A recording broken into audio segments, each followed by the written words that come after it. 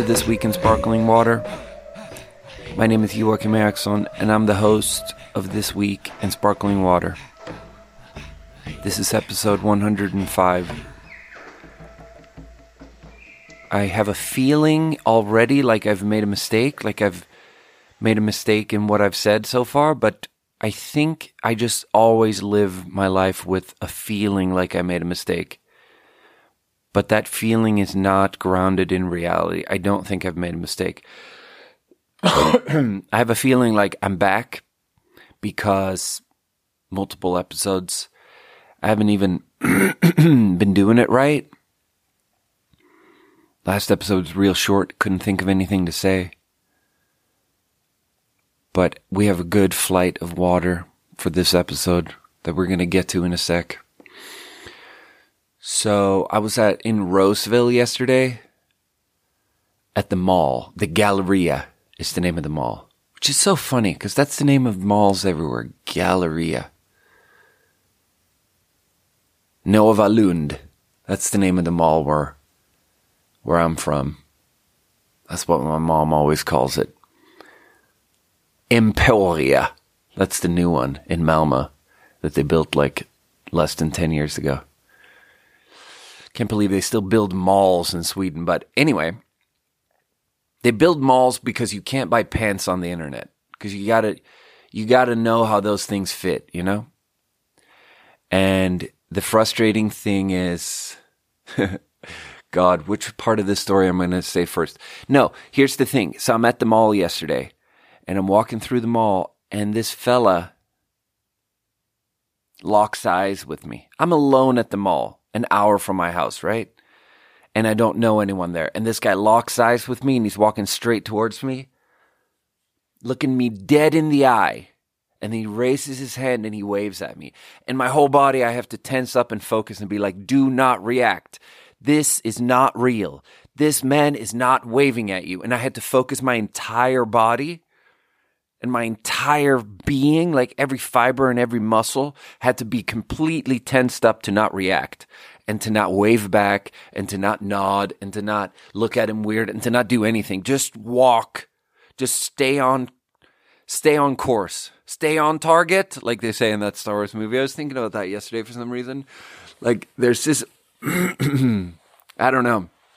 There's this scene in Star Wars where they're flying through space and stuff. And I was thinking about how they filmed that scene because it's like super basic, the whole thing. You've basically you've taken someone's face and zoomed in on someone's face and you've put like a really dinky looking helmet on them. And there's like no background almost. Like the background is this random gray techie stuff to imply that you're sitting in a spaceship. And then they show footage outside of the spaceships. And then it's just a space sky with stars everywhere and little ships flying back and forth against the backdrop of space. And then this one guy is like, stay on target. And he's like really, it's very dramatic. Like to anyone who's 11 years old, 12 years old, that kind of thing, the stay on target scene when he repeats the phrase stay on target and he says it louder and louder because it's super important that Luke Skywalker does a thing or something, stays on target. I don't even remember what it means, but it's like such a dramatic scene with such simple words and such simple visuals. Like it cannot have been very expensive on the face of it to shoot that scene because it's just a tiny little model spaceship against a space backdrop or zoomed in on a guy's face. He's not even a skinny man. He's an overweight man. The guy who's saying the words. And I don't know. I think my podcast is getting very fat phobic. I was just going to say that it must be more affordable to hire an overweight actor than a skinny actor. But I don't need the podcast to be so fat phobic. It's been very fat phobic in the last few episodes, people are telling me. But I also don't think that's true because when I went to Kendrick Lamar, I was in my head flirting with the idea of flirting with a gal that I referred to as chunky, and then I got some feedback on that. But it's like I was into her, so I don't know. I don't think the podcast is fat phobic, but if it comes off as fat phobic, then I would like to apologize because I don't mean for it to be that, and I'm sorry. And it matters how it comes off. Anyway, so I'm walking through the Roseville Galleria Mall. This guy looks me dead in the eye and waves at me. And I tense up and I just keep walking and I don't react and I don't look at him. And I just walk and I'm like, he's not waving at me. Do not react. Do not react. And it was so hard to not react. And then after a few seconds of him walking straight at me, it was like some guy behind me was like, oh, hey, Johnny. And they greeted each other, and it was clear that he was waving at someone immediately behind me, you know? And I felt this rush of success. Like I didn't wave back, because when you wave back, you have humiliated yourself. And I didn't. And it's a wonderful thing. And I did it good. I just felt so good. And then I was like just walking just such a loose, nice feeling in me, walking around after the man and me didn't humiliate each other. And I'm walking around and was feeling so good, being alone in the mall, all anonymous, not humiliated. And then I'm walking around, and then in the distance I just see Sarah from the front desk at Holbrook. Big old redhead. I mean, now it's like I was saying Sarah is not skinny. No, her head of hair has a lot of volume and is bright red. And I'm walking towards her and she's walking towards me and I'm looking at her and I'm like, this looks like Sarah. But in my head, I'm like, is this the same thing again? Like, am I going to wave at this person and it's a stranger? Like, am I going to face the same challenge to the same trap 2 times in 5 minutes? Like, what's going on here? Am I going to wave at this person and then it's not Sarah and I'm humiliated? I was just in this situation. Can someone give me a break, please? So I wait a really long time and I get really close to Sarah before I'm like, hey, Sarah. And it was Sarah. So funny. Also, hashtag loneliness crisis. Sarah is alone at the mall. Me, I'm alone at the mall. We're both just like no friends walking around in the mall. So good. It made me feel good though. Even though I didn't hang out with Sarah or nothing, you know. Just said hi to her. Did a little bit of small talk. She was going into some skater girl store, and I am not going into a skater girl store. So, all good, you know. But made me feel good that I have friends and that I can bump into people and I can say hi to them, you know. Acquaintances, coworkers. And I mean, look, I love Sarah. Like, yeah, Sarah's great. I have a strong desire to look out for Sarah, to take care of her. Yeah. But in my head, I saw her and I was like, is this the same guy? And now he looks like Sarah? That's honestly what my fucked up paranoid mind, the question posed in my mind was, is this a mirage? You know?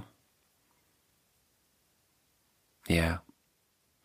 But I was in Roseville to return some clothes. It's so annoying. Like, I drive an hour to Zara to buy a pair of pants just because I want to try them on. Like, you can buy them on the internet, but I don't want to buy them on the internet. So I drive an hour, spend like $30 worth of gas to try them on. And when I get there, the dressing room, whatever what is it called in English? Changing room or dressing room? Anyway, the place where the little booth where you try them on, it's closed, right? It's always closed because I'm there after 6 p.m. and there's a little sign that says the dressing room's closed at 6 p.m. So this time, a month ago, I make a very deliberate effort to be there way before 6 p.m. because the changing rooms apparently closed at 6 p.m. So I'm there at 4 p.m. and then the changing rooms are closed anyway. And I asked the guy, like, hey, why are they closed? And he's like, yeah, we're understaffed. And it's like, bro, I drive down here an hour. And last time it's because it's after 6 p.m. and now it's before 6 p.m. and I'm here and they're still closed. So I buy these pair of pants and I can't try them on. And he's like, yeah, you can return them. If they don't fit, you can return them. And it's like such an annoying answer because, yeah. So then I go next door to Banana Republic and I grab a shirt and I go in the dressing room and I try on my Zara pants in the Banana Republic dressing room. And I'm about to try them on and then return them if they don't fit. And then they seem to fit. So I buy a Banana Republic shirt for $100 and I go home with my $100 worth of Zara pants. And then I try them on at the house and they don't fit anymore. It's like, what the fuck? So then yesterday I had to drive down again to return them. So, you can't win. You can't win in this world. You can't win. I don't know. And then still, yesterday I'm returning these pants and I have this mental block about returning clothes. It just feels like such a shameful act. Like I'm a scammer. But I'm not, though. It's you guys' fault. Because your dressing room is always closed. Yeah, last week I bought a shirt. I'm buying a little bit of new clothes because of the promotion. I have to dress a little bit different. So I felt like I'll take this as an opportunity I make a little bit more money. I dress a little bit different. I'm going to take this as an opportunity to update my wardrobe a little bit, which is a little bit experimental, which includes a lot of returning clothes because it's hard to get it right on the first go. So, last week I buy a shirt 3 doors down from where I work at this fancy little store there. And it was like a split second decision to just buy this $100 shirt. And then I want to return it. But he was like, hey, you want a receipt when I bought it? And I want to be a cool guy. So I'm like, nah, I don't need a receipt. And he didn't give me a receipt. So now I have to go back there and be like, I don't have a receipt, but I want to return this. It just doesn't go in my outfit. And I feel so bad that I'm actually going to not ask for my money back. I'm going to ask for store credit and be like, I want to support you guys. This shirt just doesn't go in my, I don't know. Let's drink a water. So this is a tepache, fermented beverage of Mexico. Mango chili. Look, I'm literally going to go into work tomorrow, and I'm going to take this $90 shirt look, if a shirt is $90, I want to love it. Spending it's because it's $90 plus tax, it's a $100 shirt. So if I spend $100 on a shirt, I want to love it, and I don't. So sue me. So tomorrow I'm going to bring it into work. I'm going to give it to Noah. I'm going to be like, hey, Noah, I have a mission for you. I'm going to give you $20. You're going to go into the store. You're going to return the shirt for me. Because I can't face the shame of going in there and returning the shirt. I don't know. It's so funny, that my association with people who return clothes is like women. It's like big girl in the city, Girl trying to make it in the big city. Big girl in the city? Am I talking about chunky women again? Big girl in small town. Yeah. Am I talking, is this the broken food system and overweight Americans? Am I talking about overweight Americans? I remember this one time when I was probably something like, it's 2 memories actually, globbed together. I was hanging out with my friend. Some girl, I can't remember who. And we were walking around. Basically, she was shopping and I was walking around with her. And she was returning a pair of boots. And we walk up to the register. She hands her the boots. She's like, yeah, I didn't like these. They didn't fit so good.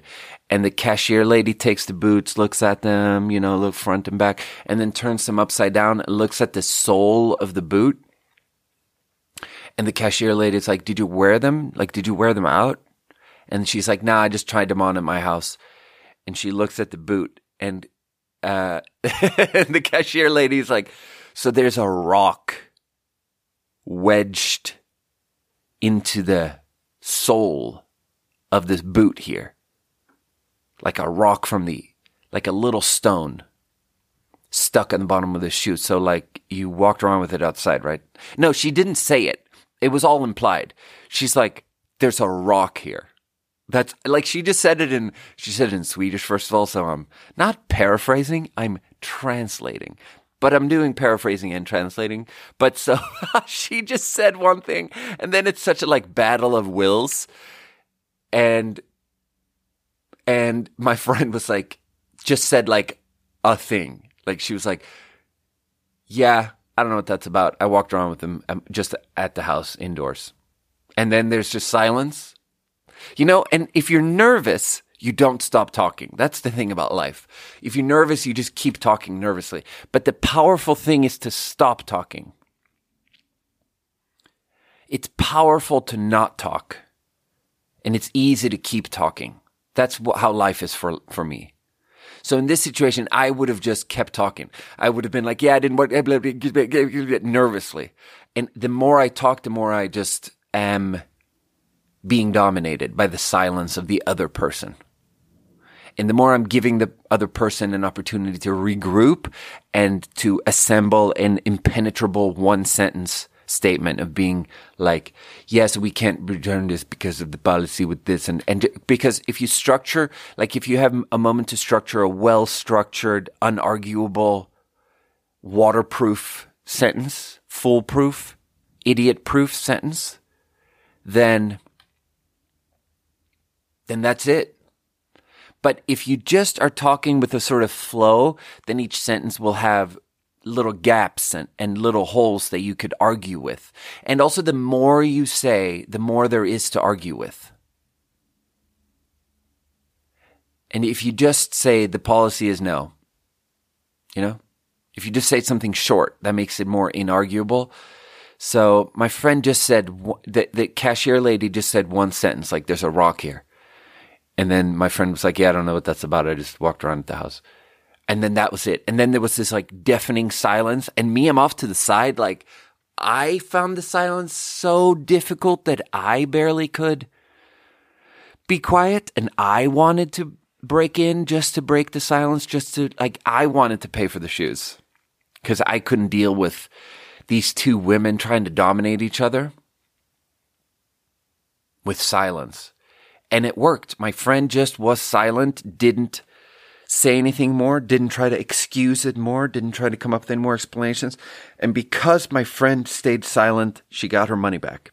Even though she clearly scammed the fuck out of this store and had clearly bought these shoes, worn them probably multiple days, you know? Walking around outside in the world with these shoes, and then it's like, nah, I'll just have my 1,000 kroner back. You know? Bring them back to the store, return the boots. And here's the thing. That was me yesterday. I go to Zara, I returned a pair of pants, and here's the thing. Those pants weren't clean. I had worn them, I had taken all the labels off, and I had worked an entire shift wearing these pants. Like, it feels like such a scam. How is that allowed? It's crazy. I worked an entire shift with these pants, and the whole time I was like, these pants aren't, like, this is not giving me the outline that I want. Because I want really skinny pants. I love skinny pants. I've always loved skinny pants. And I Googled it, and apparently 2 years ago, a style expert at the New York Times, or no, Levi's, announced the death of skinny pants. So now you're supposed to do baggy pants and skinny tops. And here's what I got to say about that. Hey, I disagree. That's it. Silence. Nothing for you to argue about. I disagree. That's it. If I just say I disagree, there's nothing for you to argue with. So anyway, I returned a pair of pants yesterday that had been, that I'd worn, and she gave me my money back. I got my $90 back. And then also, here's the other memory that it's so like, the memory of hanging out with my friend in Sweden and her returning the boots. It's a very stressful, annoying memory that really stressed me the fuck out. Because it's these like quiet Swedes just hating each other. It's a memory of just quiet conflict and pressure and discomfort. All the things I associate with Sweden. Just like it's snowy outside and life sucks.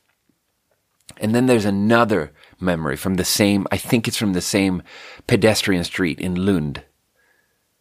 Skomakargatan, whatever it's called. Who knows? Fucking Lilla Fiskargatan, that's what it's called actually. Little Fisherman Street. So good. There's also Big Fisherman Street. I think they're both pedestrian streets with little shops on them. Anyway, so we go into a different shop and buy something. And then one of us, I think it was me actually, an hour later just realizes that I don't have my card. Like I bought something with my card, my debit card, because we don't have credit cards in Sweden. And so I go back, and the whole time I'm realizing that they took my card, because it's not like I put my card in the machine. They take my card and put the card in the machine. And then they just never gave my card back. And then I remember that it was, wait, what was the phrase used? The phrase was that I walk into the store. The thing was that I walk into the store and I immediately apologize. And the lady forgives me. That's the exchange. She says some sort of phrase like, that's okay. That's not a problem. And I'm standing there like, bro, it left me with such a burning sensation of annoyance because I didn't make a mistake and I shouldn't have apologized. And when I apologized, I'm just over apologizing. And I wanted her to say, no, don't apologize. I made the mistake. I never gave you your card back. And she never said that. Instead, she says it's like, oh, it's okay. I forgive you. And it's like, lady, what do you mean no problem? I had to come all the way back here because you didn't give me my card back. And it left me with such a big annoyed feeling of how I was too much of a pushover. And that's why I left Sweden. And that's why I'm never going to live in Sweden again. Now let's drink this water that I was going to drink. So the brand is called De la Calle. It's a tepache fermented beverage of Mexico. The flavor is mango chili. Picante is what it says there, which I don't know, but if I had to guess, like just not having studied any languages, just going gut feeling, I feel like picante means savory. You know? What does picante mean in Spanish? Spicy. Okay, well, I mean, hey, close enough. Mango chili. Ooh, that's very cool. That is very cool. Mango chili tepache. Maybe we should turn our tepache at work into a mango chili thing. It's my first thought drinking this because this is wonderful. Light fizz, light mango. No, light fizz, medium mango flavor, very light chili flavor, not spicy at all. Such a bitch move calling that spicy. I love how much ego there is involved in spiciness. It's like it's actually, I don't know if I'm ready to talk about it. I don't have a thought about it, but it's like, somehow just in the last week, I've been in 10 different situations where people have such a competitive attitude towards spicy food. Anyway, what else is going on? So I moved up north, right? I live in North San Juan. It's tweaker country, meaning that a lot of people around here do meth. That's the reputation. And then people in Grass Valley have this idea about the little towns around Grass Valley that they're all super tweakered out. But what I'm realizing though, it's really a puzzle trying to figure different places out. It's a puzzle, and my opinions on these different places is constantly evolving. And what I'm realizing, though, is that people in Grass Valley and Nevada City are really blind to how all of America is tweakered out. And they just happen to live in the little exception town. Like, try going even further north. Try going to Oregon House or Brownsville or Chico or any of the other try going to any inland city, you know? Try going to Stockton and see how you feel, you know? Pack some swimming trunks and a bulletproof vest. But anyway, so it's tweakered out, and it's kind of just rural and poor. It's maybe words you could throw around. But so I'm in here, and I have a lot of trash, and I have to go to the dump. I have to go to the landfill. I have to get rid of some trash. Waste management. It's got a lot of different names. I've ranted about this many times before, but there are certain things in the world that just are bad, and we're always going to think of them as bad. And so whatever we call them, whatever word we use for them, after a certain while, that word is going to feel really bad. And then so, because the word feels bad, we're going to change the word now because it feels like the word is bad. But then it doesn't matter because now we changed it to a new word. And then give it 10 years, and now that new word is going to feel bad to us. So now we're going to have to change it again. Like anything with like handicaps, anything with mental or physical handicaps, whatever word we use for it, once that becomes the phrase, the thing is just that a handicap is just something that feels bad to people. So we're just going to end up, whatever word we use is just going to have a bad feeling associated after a while. And it's like, I don't know. I find that so interesting because it's like really true that we need to be inclusive and take care of everyone and speak respectfully of everyone and try to respect everyone. But there's also we have this weird way of accusing the culture writ large of being somehow morally flawed for just like feeling bad about things that feel bad. And it's really not anyone's fault that certain things feel bad.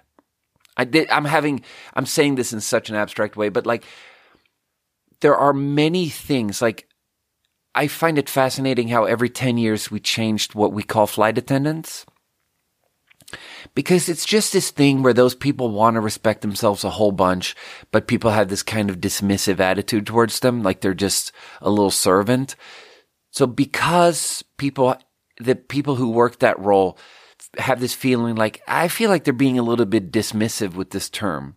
Stewardess, flight attendant, whatever. So it feels a little bit bad. So I want to change the term. And then you give it 10 years and now the new term is associated with this sort of like dismissive servant attitude. So now they change the term again as if changing the term does anything. And it's really like, I don't know. This is really something I could argue with Marissa about for a long time. So in this case, in every language I know, we end up changing what the people who pick up the trash are called.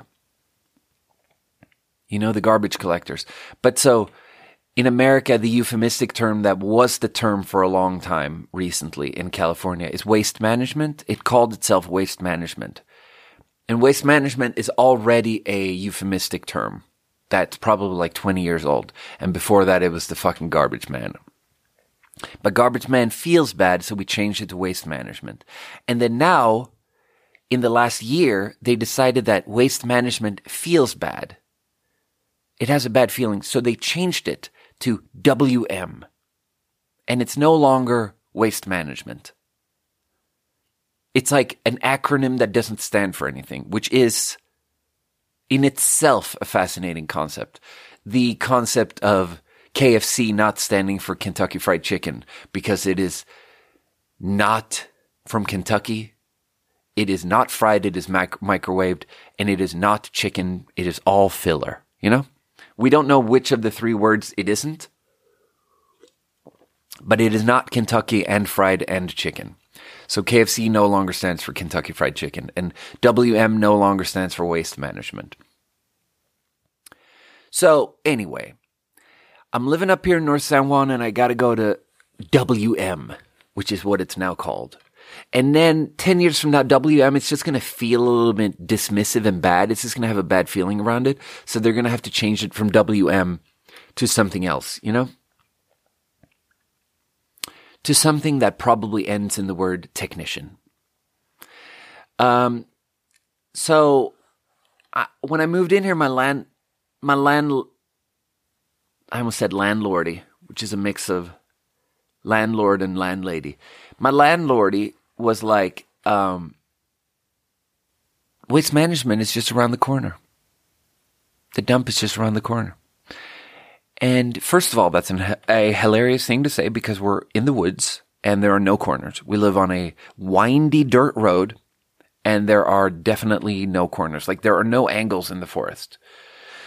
So you can't say it's around the corner. It is like two hunter-gatherers on the Serengeti pointing and saying, "Did you see that antelope 3 blocks down that way?" You know? You're on the Serengeti, stop talking about blocks. You know? So anyway, landlady's like, waste management is just around the corner, which sounds good to me. I like the idea of just being quickly, getting rid of trash not being an enormous fucking task. You know, I don't have the mental bandwidth for it to be a big drive, so good. Because we don't have garbage pickup. So when I have enough trash, I put it in the GPS and I start driving, and it's really like 3 minutes from my house. Awesome. And then when I get closer, I'm worried about it though. I'm worried about it because I just feel like I'm already in Tweaker Town, and the dump is going to be weird. So I get close and I see this like toothless old man with a sled that he has constructed out of trash. I'm not at the dump yet, but I already see this thing. And he's like, he has hair in all the wrong places on his body. He has no teeth. He's pulling a sled made out of garbage to transport garbage. And the garbage is his belongings. So we're not doing good. Like, this is a man who life didn't work out for him. I feel bad for him. You know, things are not good around here, you know? And I'm not even at the dump yet. And it's a very Mad Max looking scene, but maybe we can expect Mad Max aesthetics, because if anything in America looks like Mad Max, it's the dump, you know? It's the landfill where you just want to go scavenging, because it's literally, they do this. The system in America is just on the ground. They keep piles of garbage. Also, there's this weird, I was saying this to Maddie yesterday, there's this weird thing of how in every other language, there's like a word for trash or garbage, and then the concept of recycling is like a subcategory of trash, where you're always trying to recycle as much trash as possible. That's like how the language around refuse works in all the other languages I know, where it's like there's a word for things you throw away, and then there's this subcategory of, well, and the things we throw away, we should try to have as much of those materials be recycled, be they plastic or glass or cardboard or, you know, biofuel or composty stuff, or maybe burnable stuff that you can turn into fucking, like in Sweden, the way we do it is we kind of burn all of our trash, which releases a lot of greenhouse emissions, and it's actually kind of not that great, but it's a way to cheat and make the statistics seem like only 1% of what we throw away ends up in the landfill. But it's really just because we burn it all in power plants, and the burning process creates power, and that's how electricity is produced in Sweden mostly. I shouldn't say mostly, because it's probably mostly water, hydroelectric power plants. But anyway, the weird thing that's always confused the fuck out of me in America is that in America there's trash, and then there's this thing of recycling, which is not a part of trash. I remember when I first got a job in America at Blue Star, I would like get in these weird, confusing, almost arguments with people asking me to take the recycling out, and then being like, so where do I put this trash? And then being like, no, don't take the trash out. And I'm holding the recycling, and I'm like, oh, you don't want me to take this out? And then them being like, that's recycling. And then I'm being like, yeah, I know. So like, where do you want me to put this trash? And then they're like, it's not trash. And I'm like, oh, okay. And it's like, who's on first, but with trash? And it took me months to figure it out. And it was, for some reason, it was humiliating. I was thinking about this yesterday. This is a totally unformed thought, what I'm going to say here, but I was thinking about how at multiple times in my life, I went to a new place, like moving to Shanghai and hanging out with Americans, or moving to Beijing and hanging out with Chinese people, or moving to America and hanging out with the working poor. And at all of those times, I just had this attitude of putting my, I don't want to say pride, but just putting my ego in the back seat and just asking stupid questions in a rapid fire way. I would just ask stupid questions and people would make fun of me the whole time for asking stupid questions. And I could sort of figure out the answers to some of those questions myself, but it was faster to just ask tons of questions to get tons of quick answers. And what is this? What is this called? What do we do with this? Where do we go with this? And I would just, in a rapid fire way, ask questions. And then I realized that I was thinking about it yesterday and I was thinking back on it and I was thinking about that sort of vague sense of humiliation you live with in the beginning. And I was thinking about how that is actual integration. That is what integration is. Because we have this, I don't know, it's somehow it's more a conversation in Sweden than in America. But in Sweden, politics, so much of politics and political conversations and what political candidates are trying to talk about in debates and the debate they're trying to win is about integration. Because Sweden is a small country and we take a lot of immigrants and you have to integrate them into Swedish society. And in America, it's just different. There's just a more powerful main culture. And America is just more okay with having subgroups of people that stick to themselves and they can be integrated into the economy. They buy things from the mainstream culture, but they're not so much part of a mainstream culture. You can just be okay with a city like Sacramento having entire neighborhoods in the city being just Somali people from Somalia, and they speak their own language, their own little Somali dialects, and they eat their own kind of food, and they just have their own little mini economy in the larger economy. And they're not really integrated. And it's just okay because America feels less threatened. Honestly, sure, people on the right feel threatened as fuck, but in a way, I feel like the thesis for people on the left is that people feel a little bit less threatened, whereas in Sweden, you cannot. And it was actually interesting how the Swedish prime minister, I think, a couple of weeks ago just said in an interview, we don't want Chinatowns in Sweden. And it was such a weird, it created this weird Twitter firestorm of people being dude, Chinatowns are not a symbol of a symbol of a failure. Chinatowns are not places that are full of crime and negative social habits or whatever. Chinatowns are just these places where people choose to not integrate, but they have their own thing going and it's peaceful and they are still part of the larger economy. Things are purchased back and forth, but they have their own stuff going on and their own languages. And it really raised this question of do we want Chinatowns? But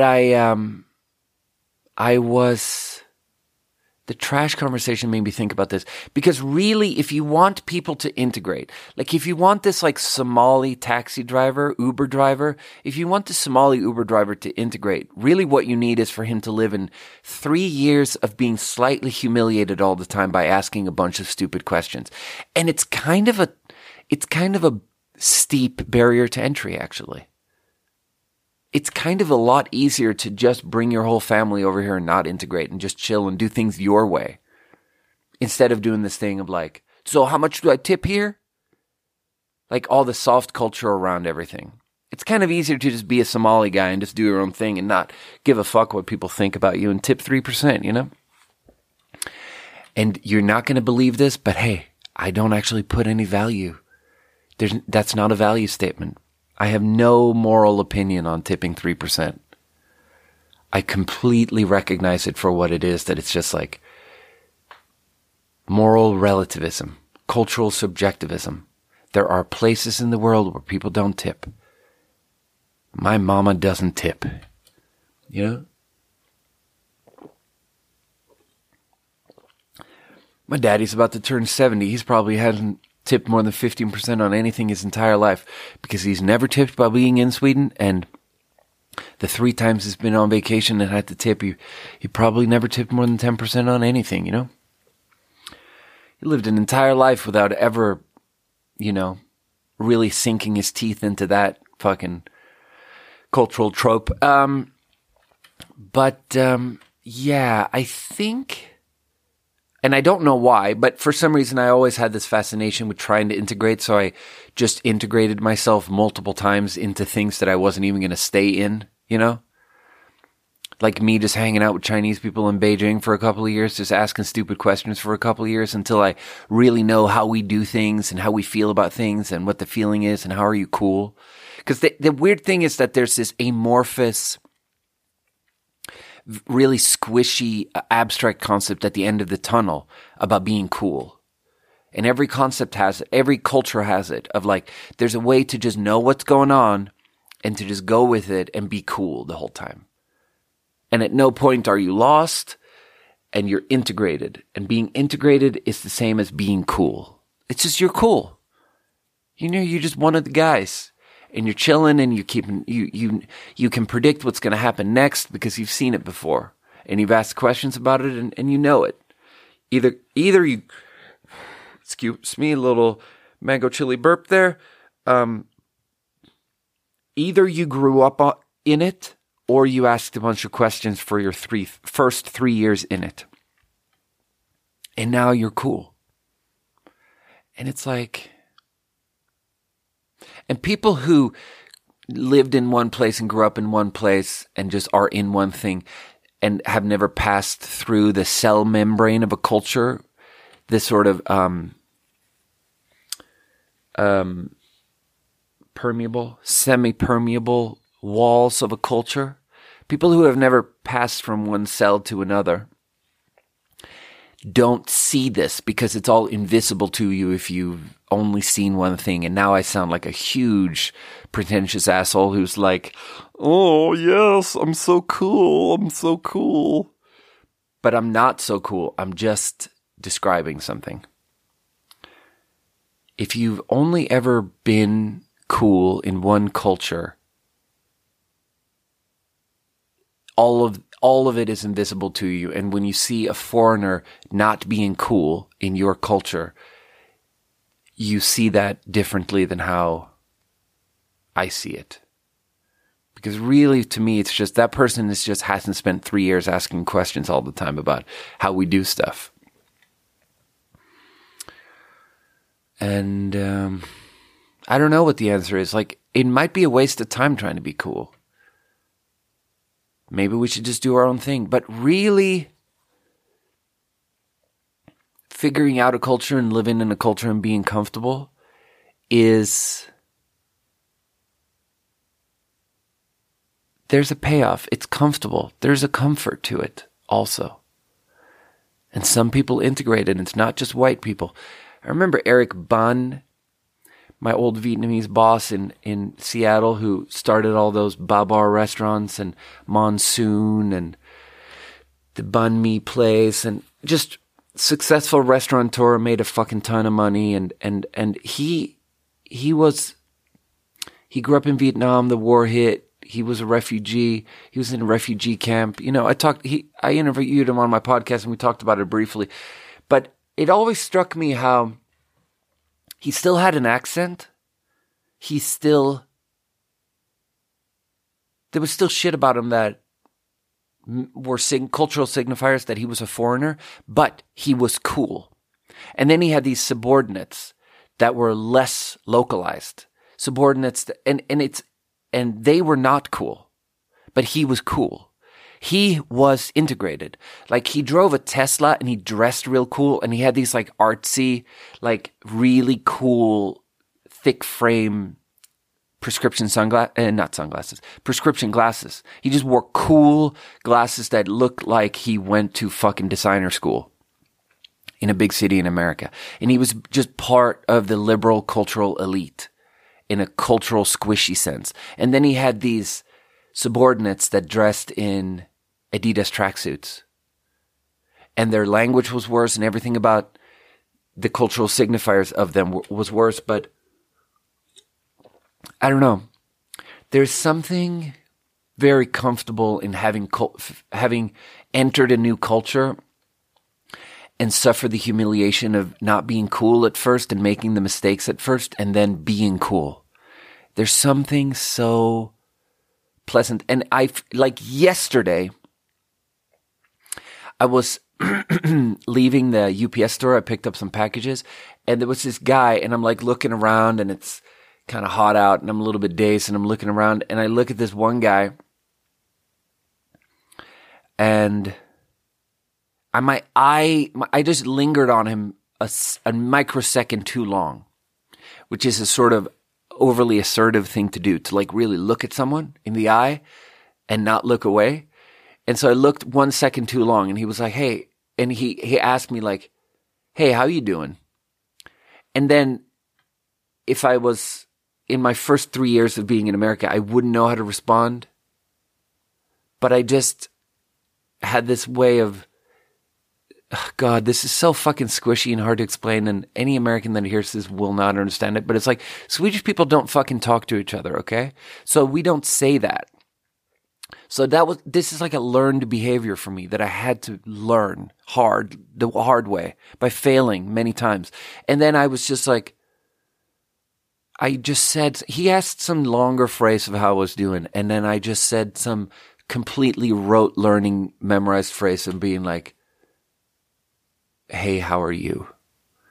And then I kept walking and I noticed in myself that my pulse did not go up when we had that interaction. And that's like new to me, because normally in Sweden, we don't say hi to each other. So when I came to America and people would like, strangers on the street would just say a phrase to me, my blood pressure, my heart rate would just go up. Because I'd be like, what the fuck is going on here? And then now I have this like integrated way of having learned the behavior that it doesn't have to mean anything. You know? Some black guy just says hi to you on the street and you just say hi to him back. And saying hi in this context is actually saying like a full sentence. Anyway, I don't know. I don't feel great about that. I don't feel like that was a fully formed thought, what I just said, but that's what that was. Anyway, so that was about trash and recycling. So I'm going to the dump, right? That's what I was talking about. I'm going to the dump and I see this old man with a trash sled, and then I get to the dump and it's super Mad Max looking, bro. It's so Mad Max looking. And there's like a little tilted shed in the middle of this big open space, and they're all just these piles of just rubble. And I slowly drive in there, like driving like 9 miles per hour, and I'm just slowly driving in, and I get to the center of the open space, and I just sort of roll to a stop, and I'm looking around like for some signage of like, where am I supposed to throw something? Like, is there someone here? And then there's this old man, this craggly old man. He's like, can I help you?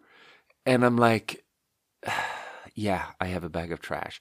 And he's like, that's a stop sign right there. You should have stopped at the stop sign. And he's real accusatory. And I'm like, brother, I didn't see a stop sign. And he's like, well, there used to be a stop sign. And I'm like, bro, I just moved here. I've never been here before. How am I supposed to know that there used to be a stop sign there? Like, what are you talking about? And he's mad. He's aggro. He's like, why can't I? Well, next time, stop at the stop sign. I'm like, dude, you just acknowledged how there's no stop sign. Like, and he's like, well, next time, stop at the stop sign. And I'm like, okay, hey, listen, next time, I'm going to stop at the stop sign, okay? Aggro. And he's dusty and he's weird and he's like, I don't know, man. America has this way of producing people that they just, everything about them is like as if they've been to war. But honestly, I don't even think they've been to war. I don't think this man ever, I don't think this man ever left the county. But he has a war-torn quality to him, He has this tattered, maybe the war on drugs came to his county. So maybe in a way he has been to war. But, so he's aggro as fuck. And he's explaining where I throw the trash, and I go and I throw the trash, and he's like, come see me after, because I don't know.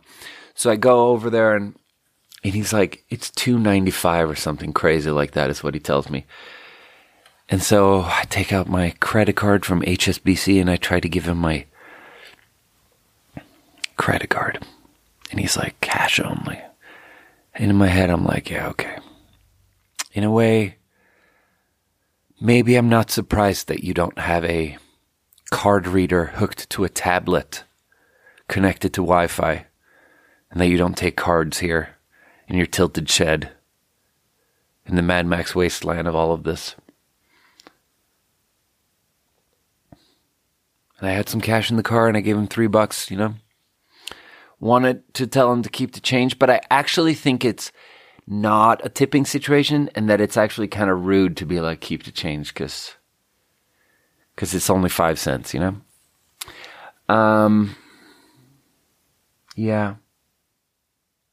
The Mad Max thing reminds me of this. We had this, this could be a very long story, but I don't think it's that interesting, so I'm not going to go all the way into it. But on Sunday, we're going to try to close early because no one came in, because the whole town was blanketed in smoke. So no one is leaving the house. No one is going to a restaurant. We were just open, and it was dead. So I was texting and asking the boss if I could close early. And then the exact second I do that, first of all, it's a very sensitive thing to ask, because now I'm on salary. So now I'm really supposed to want to maximize everything, but not being paid hourly, you don't want to seem like someone who's trying to go home. Because when I was being paid by hour, it always made sense to me to just be there. If we need to be there late, I'll be there late and you'll pay me more. And now that I'm on salary, I'm real sensitive about asking, like, hey, could I go home early today because nothing's going on? So fucking Josh, who first of all started listening to the podcast, it sounds like. So if you're listening to this, Josh, I'm going to tell them the truth. And the truth is that you didn't want to text the boss and ask. because it's like you don't want to seem like someone who wants to go home early, But here's the thing, Josh, you work too much and you should go home early. Anyway, and then super bad luck, the exact second that I ask if we can maybe just close up shop early, 9 reservations for hotel rooms show up in the computer. Suddenly someone has booked 9 rooms and they're about to show up and they probably want to eat. So we just have to keep the restaurant open until close for the 9 people. And we call them, and it's like a huge it's such an ordeal, the whole thing. I thought I was going to get to leave at 8:30 p.m., but I actually left at 1:30 a.m. I had to stay an extra 6 hours because these people show up and they order $1,000 worth of food at the exact moment the kitchen is closing. And then they don't even eat the food. They just say, yeah, the people who are going to eat the food are going to show up in a bit. And then 3 hours later, they still haven't shown up. So it's midnight and we're just sitting. It's like literally every worst possible outcome. But hey, also, it worked out in the end, and it's fine, and I don't have a problem with any of those people, and I know one of those guys, his name is Casey, he's a good guy, he speaks Chinese, I speak Chinese, we speak Chinese to each other, and we like to do that, and it's funny, because it's funny to be 2 white guys speaking Chinese to each other, and we're chilling, And the reason I thought of it is because they had been to Burning Man. They just came from Burning Man. It was part of how, when Burning Man ends, during Burning Man, business is kind of slow for us, because all the rich people in the area are at Burning Man. But then after Burning Man, we get a little bit of an extra rush because people trickling away from Burning Man kind of pass through and maybe get a room and hang out for a bit. And so yeah, this was part of that. These people have been to Burning Man, and it's so Like, burner culture is so interesting. And I could be all judgy like everyone else and shit on it, but actually they were showing these photos. They brought out this big laptop and looking at these photos, and I was looking at the photos with them for a second. And they were the people that were there are like the workers, and they work for these couple of rich people or something. And so the workers were showing these like professionally taken photos from Burning Man of the things that they'd built, vehicles and whatever fucking ad hoc buildings and all this shit. And so they were looking at pictures of this one building vehicle. And he was explaining it. It's like the vehicle it was just like how it was a 100% Mad Max looking vehicle where the frame of the vehicle is this extra largest Hummer frame. So it's like a military all metal super heavy frame. The whole vehicle costs $250,000. And so on top of this Hummer frame, they've built there's these metal rods that stick out that are bent into this like weird ball shape. So it's like at the front of the vehicle, there's like 15 feet in diameter, weird bent metal ball. And inside of this ball is what they called a cuddle puddle. First of all, anything that rhymes is funny. A cuddle puddle. Such a hippie expression. A cuddle puddle. Because hippies, I don't know, man. There's something about hippies and how they're like, they don't, there's something about it where they don't get, like, we don't touch each other.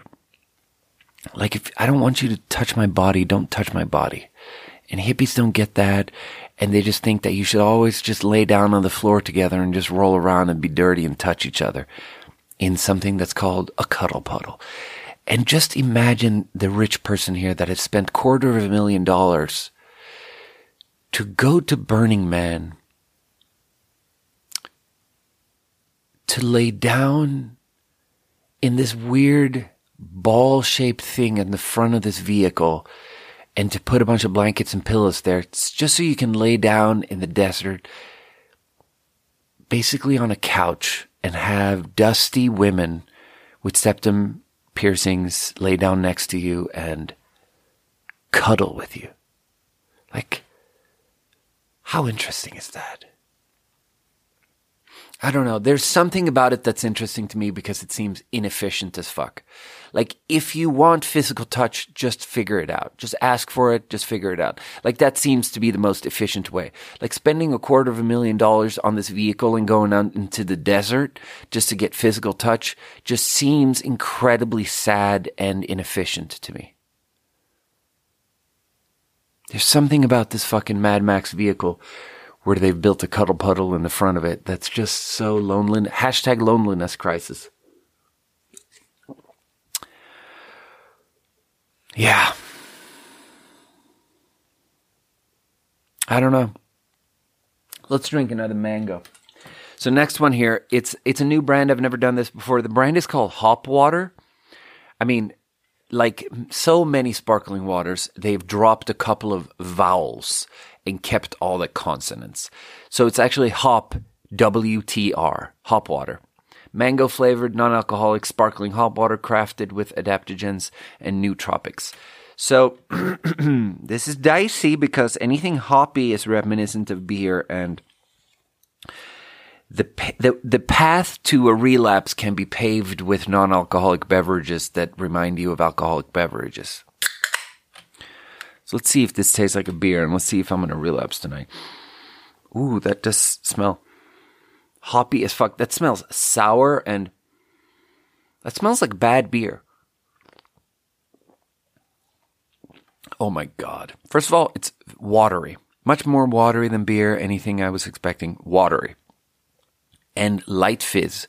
So it's definitely fits our definition of sparkling water, so we're good there. Absolutely no mango flavor. Yeah. disappearingly tiny amount of mango in there. Quite hoppy, which, when you don't have the round, viscous mouthfeel of beer, hoppiness just tastes dirty. Like if you just take plain water and make it taste hoppy, it just tastes dirty. The reason it works in beer is because it's got this like bready thickness to it, where beer is a very savory thing. But then it's also hoppy, and weed is similar. Hops for all. There's something ashwagandha. There's ashwagandha, L-theanine. Jesus, this is a weird mix. Hops, natural flavors. Yeah. Proudly hopped. We tap the full power of hops, their crisp, bold taste and calming benefits, and unapologetically pull them out from under the shadow of alcohol. Not sorry, beer. Instead, we team up with another mood-boosting ingredient that helps you hit your goals. Not hide inside with a hangover. So crack open a cold one and cheers to never choosing between having fun or missing out. I don't mind that copywriting so much, but the flavor doesn't work. That's not good. That's a 3 out of 10. I'm sorry.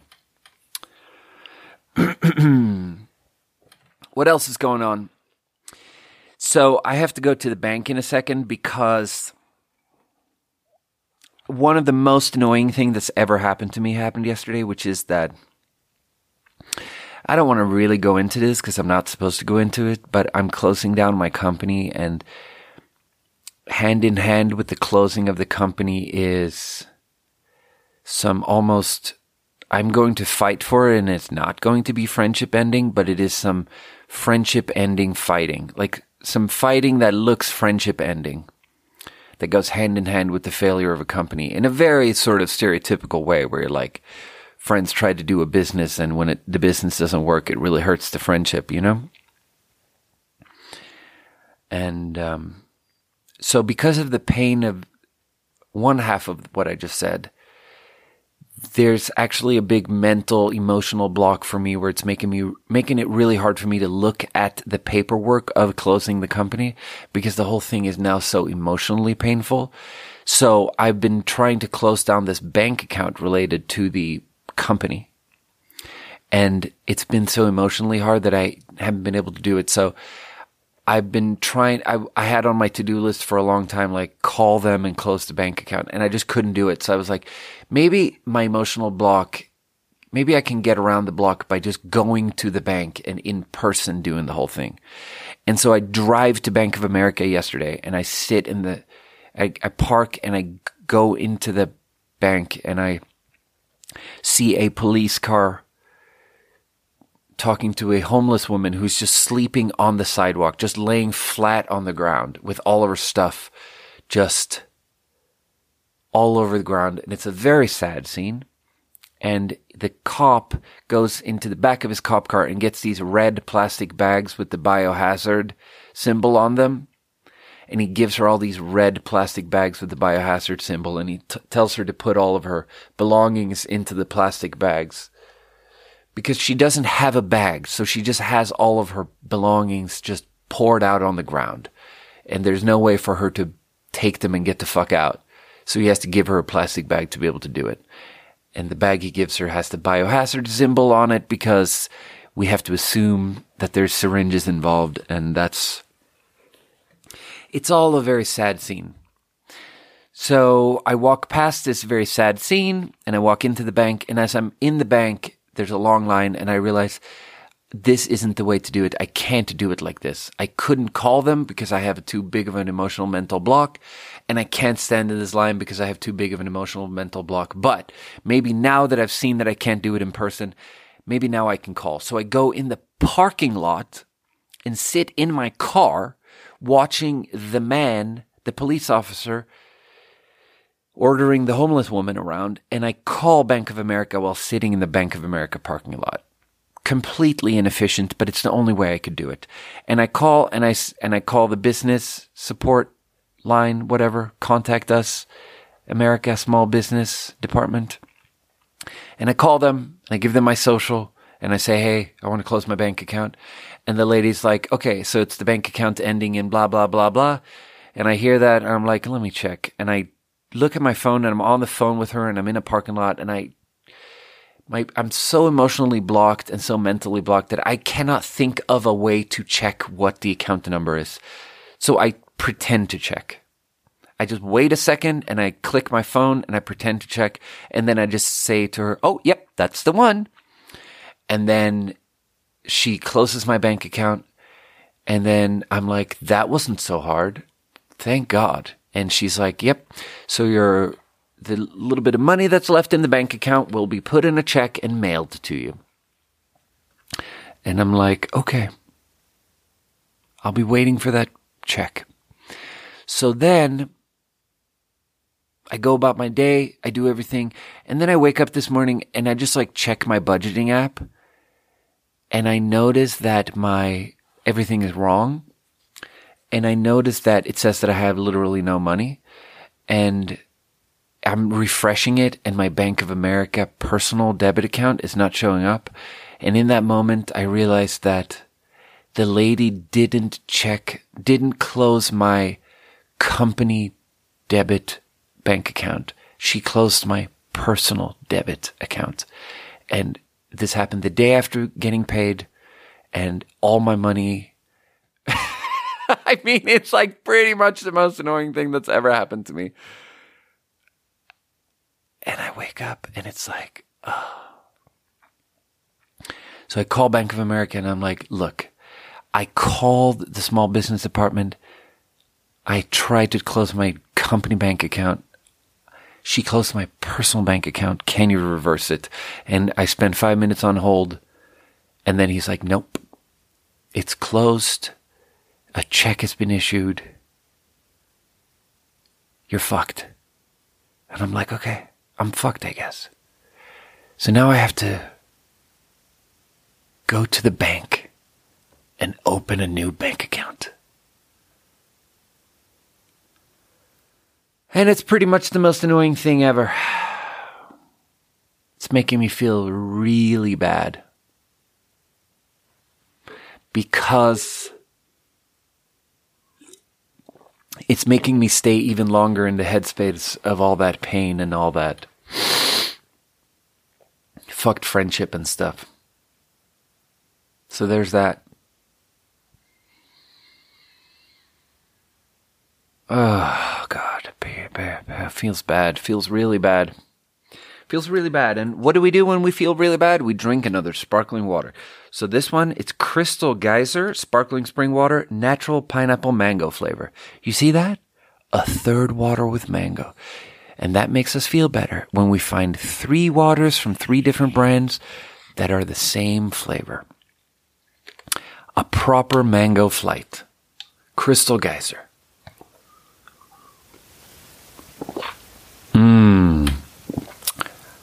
Wow, that tastes like metal. That tastes like if I pour water into my metal water bottle and then leave it in my hot car for a few days and then take a sip off of this fucking car warm hot metal water. Crystal Geyser. That didn't work very well, huh?